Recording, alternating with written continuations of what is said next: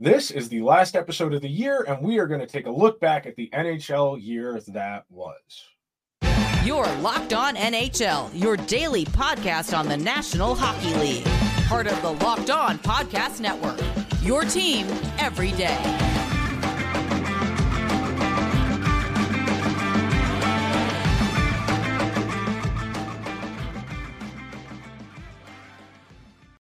Hello, everyone. This is Nick Zarash, joined by Hunter Hodes on the Locked On NHL Power Rankings.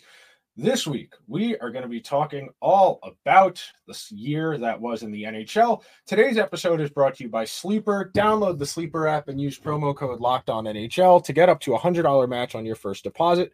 Terms and conditions apply. See Sleeper's terms of use for details. Hunter, whenever we get to the end of the year, we in sports media, we like to look back at the year that was to kind of put things in perspective, look for ideas we can kind of take away, test hypotheses that maybe will bear out going forward. Naturally, this time of year is a point of reflection. The NHL is kind of at this weird point right now where I don't know if it's just kind of the state of the league or this is how things have played out, but it really only feels like there's a handful of very good teams every year, and then everybody else is fighting over, those other 11 playoff spots. You see it right now in the NHL for this season, right? I feel like outside of just a couple of teams in the Western Conference, whether that's Dallas, Vegas, you can throw Colorado in there as well. I don't really see anyone else in the West that could really challenge those top three teams. Maybe Winnipeg, especially if they continue to get the goaltending from Connor Hellebuyck and the scoring from their top players. In the East, it's mainly right now the Rangers, the Bruins, and the Panthers. You can throw the Maple Leafs in there too. I would say those are the top four teams in the conference right now. But how many of those are true Stanley Cup contenders? I mean, you can argue all four. I would probably say at least three of them. But outside, Nick, if I would say those 6 to 7 teams, I think all of the rest of the teams right now are either playoff teams that can maybe win a round or two, or just middling to flat out bad teams in the NHL. I feel like this year, more than maybe a few other years in years past, there's just not as many contenders as maybe we're used to seeing in the NHL. No, I wholeheartedly agree with you. And putting the last year of the league in context, I mean, we're talking about last season and the first half of this season. We haven't played a full half of a season yet. Most teams are in that mid-30 range for games played so far. But in terms of storylines, something that really stuck out to me, and I wrote about this back in June during the conference finals, was I know a lot of people get on the commissioner. I'm one of them. They get on the NHL at large for the Panthers, the Coyotes, a number of those teams in non-traditional hockey markets. They don't draw particularly well. And when the teams aren't competitive, a lot of people like to drum up that they should relocate them. Quebec City wants a team. You could put a second team in some other markets, Houston, Atlanta again. And the counterpoint I have to that is, and I know the franchises themselves haven't been that successful. I know the Panthers have been to 2 cup finals in their 20-ish years of existence. Arizona's been to a conference final, I believe, twice in their existence. But a lot of what those organizations being in those markets do isn't directly tied to the on-ice results. And I'm looking at it from the perspective of the trickle-down effect, the long-term effect. And I know some of this is cheating because I know that, the Tkachuks are the direct children of somebody who was playing on the Arizona Coyotes. But when you look at it, the Tkachuk brothers were born in Arizona. Tage Thompson, born in Arizona. The Hughes brothers all grew up, born in Florida. Jason Robertson, Southern California. Austin Matthews, Southern California. When we talk about the NHL as we get further into the future, the league is becoming more American because they are developed. The NHL has sunk resources into developing that Southern hockey footprint, that even if the teams themselves aren't particularly successful, the fact we are getting NHL players, 20, 30 years removed from those franchises moving into the markets they're in, that's an unabashed win. You think about the fact that 3 of the 4 teams in last year's conference finals were both in what you would consider the South, and the 4th team was Vegas, who, Nevada's not considered the South, but that's a non-traditional hockey market. All of those factors, you should feel good about that from that perspective as the league, that they have sunk a lot of resources into maintaining those teams in those markets, even when the teams haven't been that good. But when you are getting NHL players from those markets growing up to get into the league, that's an unabashed win for the league. And you can say the same thing for how much the league is sinking into those teams for Arizona as well, Nick, right? Because you know the talk. Oh, you got to move the Coyotes. Why are they playing in a college arena? They're having trouble even getting an arena in Arizona. Why don't you send them to Houston or San Antonio, Quebec City, any other place? You send them to, I guess, Atlanta too for the Thrashers or something like that. But the NHL believes in that market, and they've seen success there. And heck, Nick, this season as well, the Coyotes have been fun to watch. They have a lot of fun young talent on that team, and they're in a playoff race this season. That makes the league happy just because of how much they've invested into that team, into that market. And they're hoping that eventually they're going to get an arena deal fully done so that team can stay in Arizona for the foreseeable future. And then the league will be like to all the doubters, hey, told you so. We're not going to be, we told you we were right to not move the team. So I wanted to build off what you said there because, again, I know everyone gets on the commissioner for the Coyotes, and I have too, just because it feels like at times they're not really going anywhere. But with how good they are this year and with how much the fans seem to be behind them and with how much the league believes in that franchise, it doesn't look like they're going anywhere, especially if they're able to get that new arena deal and continue to be competitive into the future. Yeah, absolutely agree with you on that point as well. And you think about the NHL's balance of power now. You talk about both Florida teams have been to Cup finals recently. Carolina's made a couple conference finals. Dallas has gone to a Cup final and a conference final. Nashville has gone to a Cup final. All three of the California teams have been to a Cup final. Vegas has been to a Cup final, a couple conference finals. Those southern markets, I won't even say southern, I'll say non-traditional hockey markets, not the Northeast, not Canada, not Minnesota. When we get outside of those traditional markets, those teams taking the vibrance, the vitality that they have, that I know we get on the Predators a lot for not being particularly competitive, for not being aggressive. We get on Arizona for not putting chips in the middle. But when you are consistently okay, you make the playoffs pretty consistently like Nashville has in the last decade, you are making another generation of hockey fans. We will eventually see somebody who grew up in that Predators footprint from that region of the country, whether it's Kentucky, Missouri, etc. You could put Clayton Keller in there because he's from Missouri, but that's more of the Blues footprint than anything. But as the NHL becomes more American dominant, the fact that the country has effectively, it sounds stupid to say, but, doubled the areas they can pull players from because they have effectively, you're going to turn more guys out. I mean, we talk about this a lot in relation to international play. It's true within the league itself. And real quick, we'll get into this one other storyline in this first segment, and then we'll move along. The idea of going for it. We were talking about it in regards to Vegas, who has been unabashedly aggressive in pretty much their entire existence. Since they came into existence, the way they have constructed that team is even the most incremental, the most small of improvements, they're willing to do it, no matter what it costs. Resources wise, cap wise, they had to play all those games shorthanded a couple of years ago where they couldn't ice 18 skaters because they were over the cap. But when teams put everything in the middle and then they get rewarded for it, as a fan, that gives you hope that, hey, maybe one year my team will get its act together. They will realize they have a special group. They will push those chips into the middle and they will go for it. They won't make excuses and say, well, we like the group we have. They won't make excuses and say, well, the market wasn't great. We couldn't get a trade we wanted. When you are good, you need to go for it.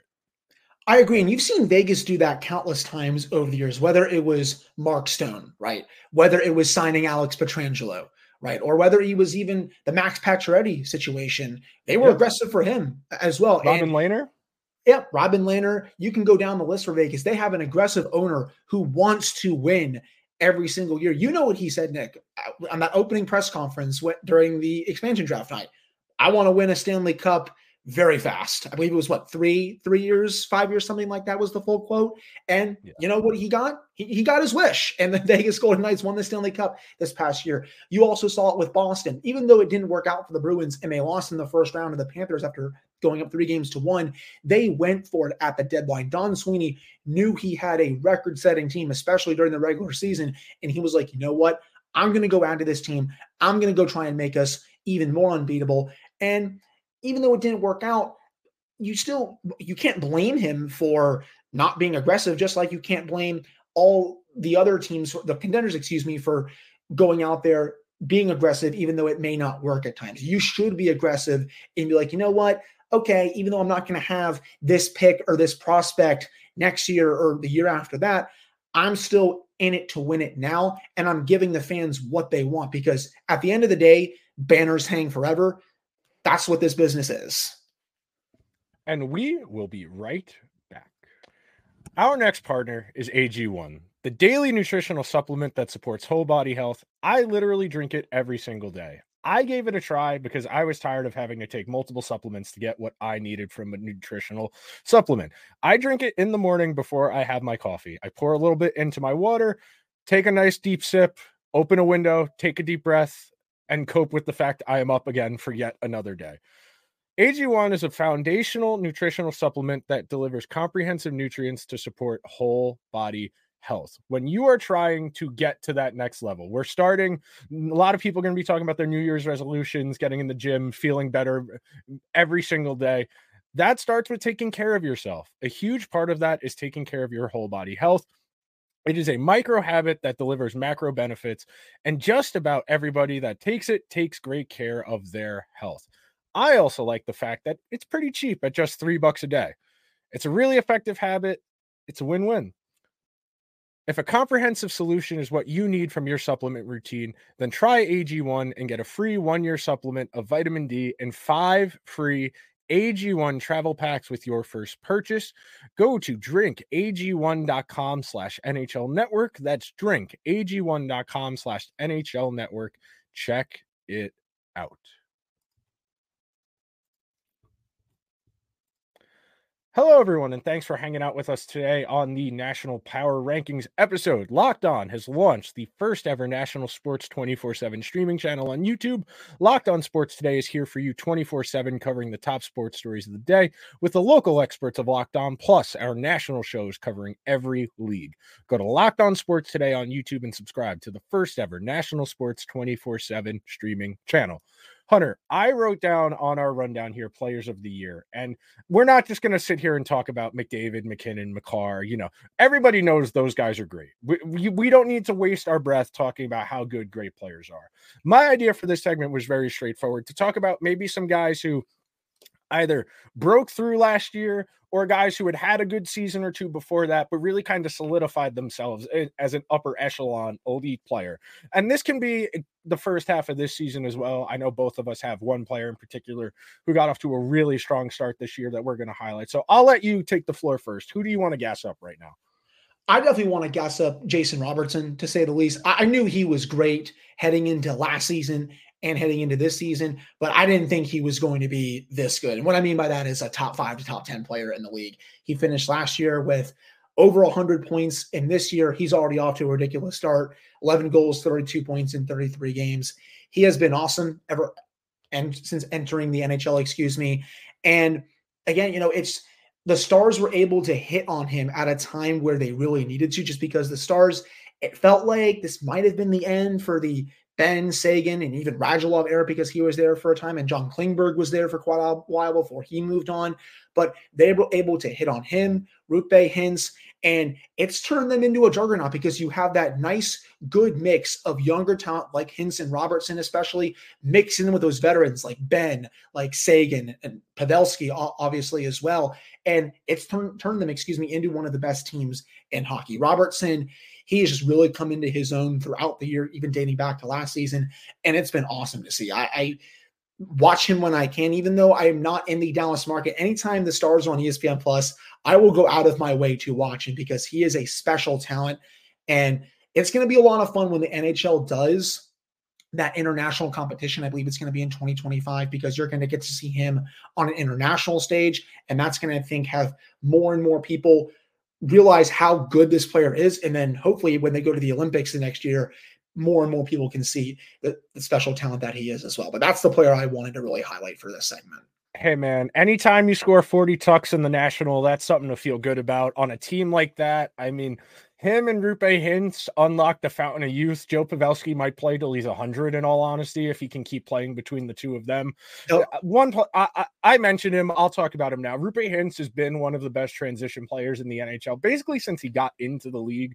And when I talk about transition, I mean getting the puck in the neutral zone, carrying the puck into the offensive zone with possession, and creating offense off of that. You know, when we talk about that skill set, the elite zone entry guys, we're talking about McDavid, we're talking about Jack Hughes, we're talking about McKinnon, we're talking about Panarin, we're talking about the elite of the elite, that guys that are so good, they make their own offense. Rupe Hintz does that for the Stars on the same level. He doesn't put up the counting stats as those other guys, at least not till the last couple of years, but playing with Robertson, playing with Joe Pavelski, he has really kind of found it's a different lane of talent, because he's never going to put up the 80 to 100 points that, you know, the superstars are, but that type of skill set, you know, just really good in transition, really good passer, and a really dependable playmaker, where he's not elite at anything, but he's really good at everything, and he makes everybody else he plays with lives easier. Next up, we'll go back and forth snake style. The other person I really wanted to touch on,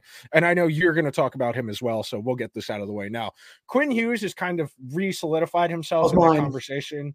He's re-solidified himself in that conversation with Makar, Fox, and Charlie McAvoy as the guys. You know, I know their rookie season, him, Makar, and Fox were all up for the call. They all had legitimate claims to the call there. And then because the Canucks weren't as good of a team as the Avalanche and the Rangers, Quinn Hughes has kind of been relegated to, he's good offensively, but he's not that great defensively, which wasn't true, but that was an easy narrative when you looked at the counting stats. I know a lot of the casuals will look at the plus minus and be like, how good could he be at defense if they're getting outscored that badly when he's on the ice? But that was a product of having to play with Tyler Myers. I contest anybody to try and be successful when you're playing most of your minutes with Tyler Myers against the other team's best competition. You know, no, Tyler Myers, he's fine down the lineup, but you don't want him playing on your first pair against other teams' best guys.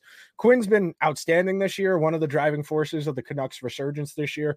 I'll cede the floor so you can get in a point on Quinn. Yeah, I mean, Hughes has been unbelievable. 10 goals, 45 points in 36 games. And the funny thing is, when you talk about Quinn Hughes, he's always been this good, if not potentially better. I mean, he had 76 points in 78 games last year, and the Canucks didn't even make the playoffs. It feels like, as you said, his name didn't get talked about enough just because the Canucks haven't been as good for the past few years. But you remember during that shortened season and during the COVID bubble year, Hughes really came into his own, I felt like, and he was one of the best players on the ice both of those seasons, and it's only continued as he's matured more in the NHL. His ability to enter the zone with control is also second to none. You mentioned a lot of those other guys, Nick. The way he is able to come into the zone with a puck on his stick and not lose it, it's an elite talent, I think. And the way he's able to quarterback the Canucks power play, which has been red hot this year, that's also a unique trait for him. He's just an all-around great defenseman, and it's been awesome seeing him get the respect that he deserves from more of the national media this year, because his play has really gone under the radar the past few years, and he's right up there in terms of being one of the 5 to 10 best defensemen on this planet, I think. So real quick, there's 3 people I want to get in here. I won't go in depth on all of them, but I want to get Jack Hughes in here as well. Solidified himself as one of the 10, 15 best players in the world with the year he had last year. We saw the glimmers of that before last year, but the Devils being one of the best teams in the league was really a perfect environment for him to thrive. And then I want to shout out Evan Bouchard on the Oilers and Noah Dobson on the Islanders. Bouchard, I always saw it. I knew the Oilers were intentionally slow playing him to ease him into playing at this level because they didn't have an ideal partner for him. But you watch him play, he's undoubtedly the Oilers' best defenseman. That right-handed puck-moving offensive defenseman that every single team covets because of how few good ones there are. He's one of them. And then Noah Dobson, same deal on the Islanders. He's really kind of usurped Adam Pelech as their best defenseman. He kind of had a rough season defensively last year, but whatever he did in the offseason worked for him because the defense has been there and the counting stats are there. And he's been one of the driving forces in the Islanders' ability to stay relevant, even though their record isn't great. Right. I would agree with that. I think he's actually been one of the most underrated defensemen in the league this year. This answer that I have for my last one, Nick, might not be fair considering how good he was last year. He had over 100 points. But with how good he's been this year without Patrice Bergeron, I would honestly go David Pastrnak. I mean, he's one of the best pure goal scorers in the league. And this year already has 20 goals in 33 games, 45 points overall. This is without Patrice Bergeron and David Krejci. Yeah, he gets a lot of playing time with Brad Marchand, who's also one of the best players in the league. But to do this without Patrice Bergeron, who is one of the best centers of this generation, and to continue to play like this on a Bruins team that really didn't have a lot of center depth heading into the year and still doesn't. I think there's another move or two to be made there before the trade deadline. And to have them with the record they have right now, that's pretty big for me, in my opinion. He continues to just live by himself as one of the best players in the league. I mean, again, everyone knows that considering what he did last year, but I don't think right now there's 10 better players in the league than Pastrnak, especially as a goal scorer. I mean, there's definitely not, I wouldn't even say 4 better pure goal scorers than him in this league right now. He continues to get better, which is scarier, to be honest. You're very right there. And we will be right back and we'll talk about our favorite moments of the hockey season this year. It is almost the halfway point in the NHL season, hockey fans, and the highs and lows of the season are a little bit better when you use Sleeper's Daily Fantasy Hockey, the official fantasy app of the Locked On NHL Network. Sleeper is our number one choice for daily fantasy sports, and especially the daily fantasy hockey, because with Sleeper, you can win 100 times your cash in daily fantasy hockey contest. If you were trying 100 times your money and lock down those 8 picks you need to win, you have got to be looking at guys who are consistently dependable. Maybe some of the guys we just mentioned, like Rupe Hintz and Jason Robertson and David Pastrnak, those types of high-end elite players that you know are going to hit the thresholds you need to win. In addition, Sleeper is the only app I use for my consistent fantasy football dynasty leagues. It's got the easiest and most intuitive interface to use. All you have to do is pick whether star players like McDavid, Crosby, McKinnon, Connor Bedard, whoever will record more or less than their sleeper projections for things like goals, assists, saves, plus, minus, and more in a given game. To win 100 times bet on Sleeper, you need to correctly predict the outcome of 8 player stats. You heard me, NHL fans. You can win 100 times your money. So start paying attention, nail those picks, and win big. Use promo code LOCKEDONNHL and you'll get up to $100 match on your first deposit. Terms and conditions apply. That's code LOCKEDONNHL. See Sleeper's terms of use for details and locational availability. Hello, hockey fans, and we are going to end this episode of the National Power Rankings show on our favorite moments of the last year in the hockey world. Hunter, I cede the floor to you. I will let you hit the first beat.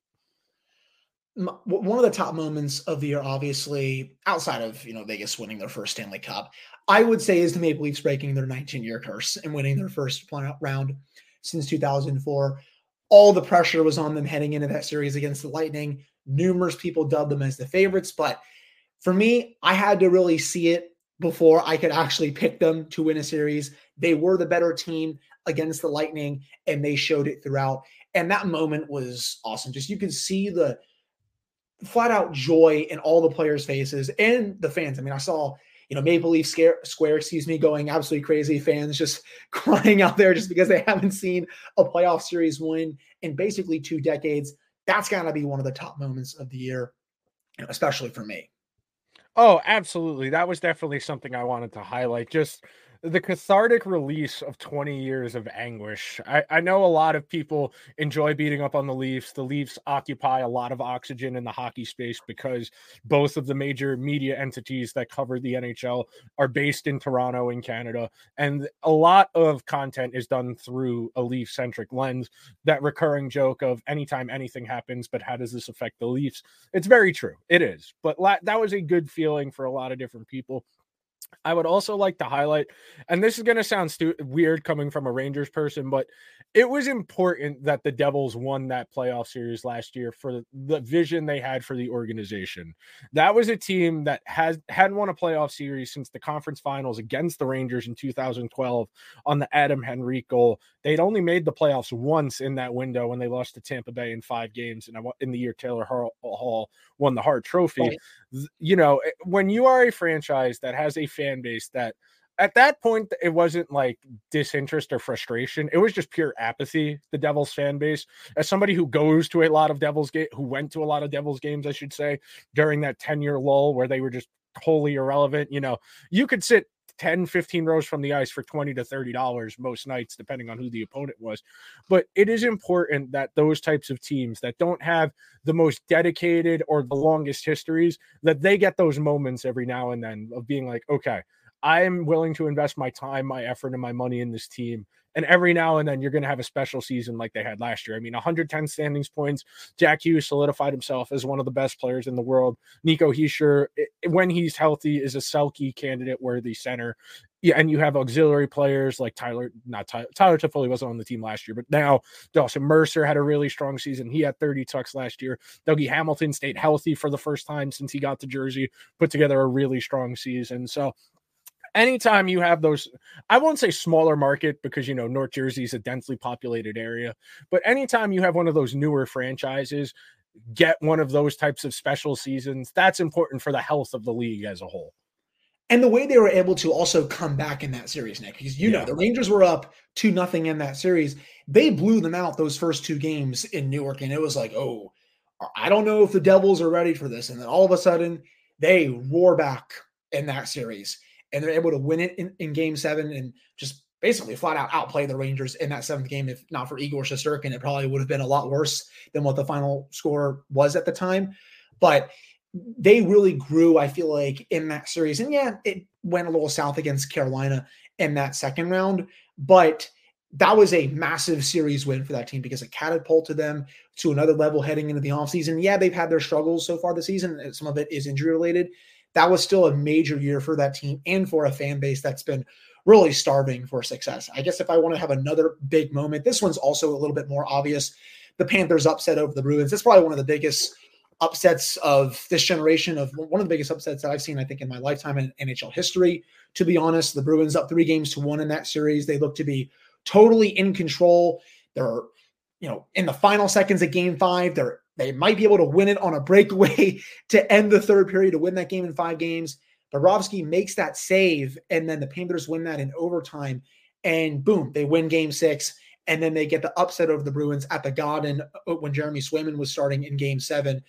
That was just such a stunning upset because it felt like never in a million years did I feel like it was going to happen, up until maybe the final few minutes of the third period of Game 7, because it looked like the Bruins were nervous defending that lead. And then especially in overtime when it got there, when the Panthers tied it with about a minute to go in Game 7, the Bruins were nervous. They were like, okay, we don't know if we can just play through this. And sure enough, the Panthers won that game in overtime. But it was just still such a massive upset. And it really, I think, also brought new fans into hockey in South Florida, because, Panthers fans, they have a good fan base, but by the end of that run, there's no doubt their fan base grew considering what they did that entire spring and then into the early portions of the summer.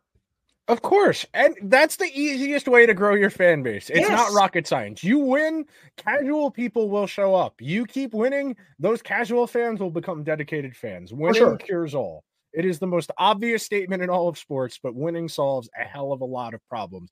The last thing I want to touch on, this is a little more like sentimental, but Brock Besser coming back after the year he had last year and just killing it this year, really awesome to see. Good hockey guy, really went through the ringer last year between injuries, the loss of his father.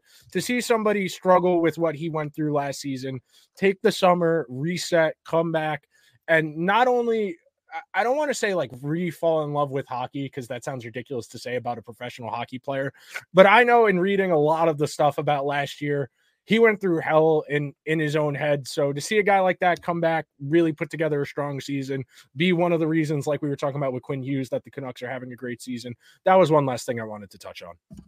I like that you brought that up, because it looked like for quite a while last year, he was going to get traded. He was in a lot of trade rumors, and they were like, oh, like, does he need a fresh start? Like with everything that's going on, but the Canucks held firm. They kept him through the deadline last year. They kept him through the offseason, even though there were trade rumors surrounding him there.